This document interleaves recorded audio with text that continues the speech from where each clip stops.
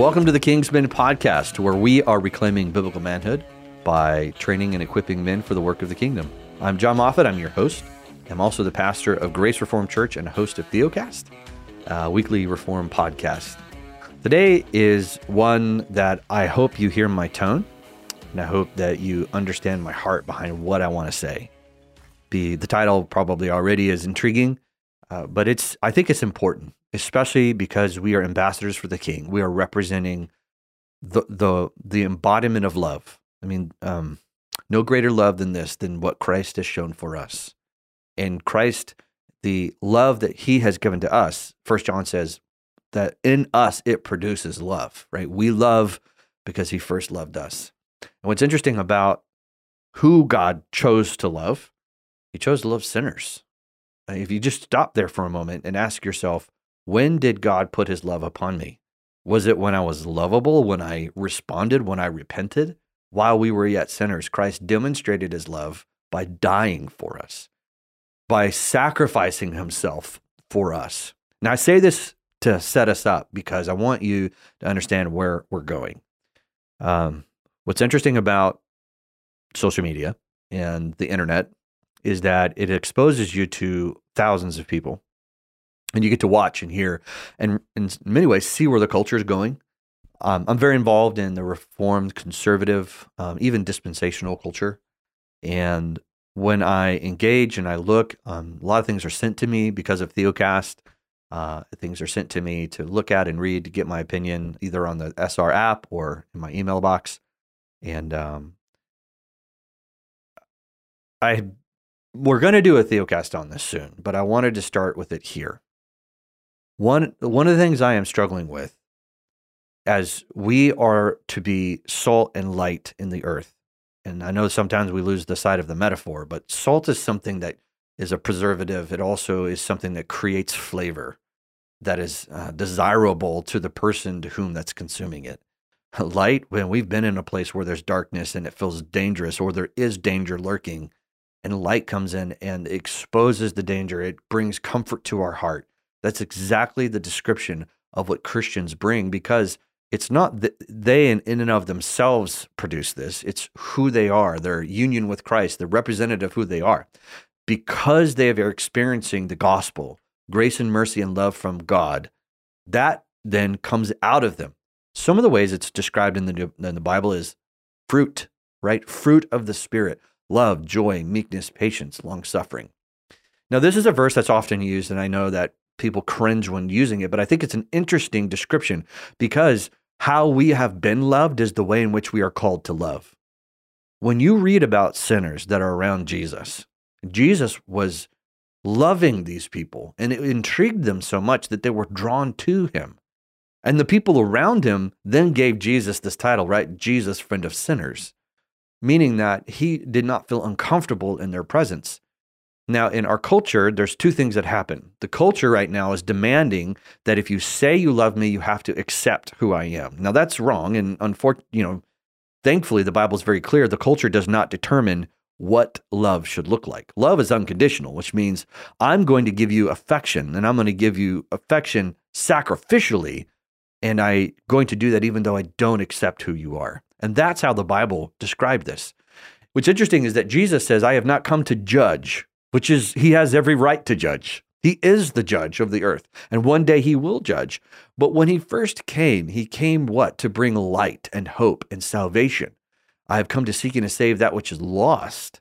And so who were the lost? It was the tax collectors, the prostitutes, right? It was the sinners who are lost. Lost meaning they were led astray and enslaved by Satan, right? So he has come to pull them back. He uses in John 6, he's called to draw them, right, with his love and his grace. And I think it's interesting that even when Jesus calls his disciples and he says, you need to speak the truth, he says, you do it with this demeanor, love. And love is sacrificial. Sometimes we don't describe love this way, but I think I'm going to, just so it helps understand. Love is always for the benefit of the other individual, right? This is why he says the greatest description, the greatest example of love is me sacrificing myself for you. I laid my life down for you. That wasn't a benefit to him. It was a benefit to us, right?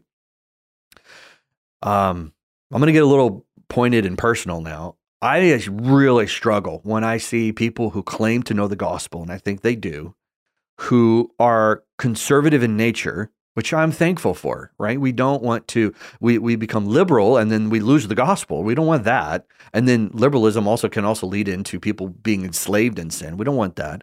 So I appreciate there to be a concern for holiness, a concern for there to be a distinction between right and wrong. But for whatever reason, lately in our culture, amongst the Christian nationalism and Reconstructionism and theonomy, it just feels like there's this side of conservative Christianity that is, I think, in a very ungodly, unloving tone, going after sinners, not with the gospel, but with the law. And that's fine, but not the way that God used the law, not the way that Christ used the law. God used the law to bring sinners to himself. I'll just use an example in our modern day culture that's happening right now. We are really taking a lot of shots at the transgender movement, those who either are cross-dressing or those who are changing their gender. Listen, I agree with you. This is an abomination before the Lord. It's heartbreaking because it's slavery. I don't want to see anybody physically or spiritually enslaved. There's no joy. It only kills and destroys. And those who finally meet the end, it often do kill themselves. And I don't want that for anyone. But I do find it interesting that in multiple occasions you have women who are being disdained by the culture, known as prostitutes, are running to the feet of Jesus. Why? Because they felt safe there, not because he condoned them. They felt safe there because they knew he loved them and could help them. What's sad, for anybody that's listening to this, if you are going to point out how someone is in prison, do you realize that the way in which the Bible describes them is that they are in prison because Satan has imprisoned them there? They are trying to find their identity. They're trying to find their hope. They're trying to make sense of sin. And Satan's so great is that he convinces them to go farther into sin to find the answer, to the point to that it leads them to utter death.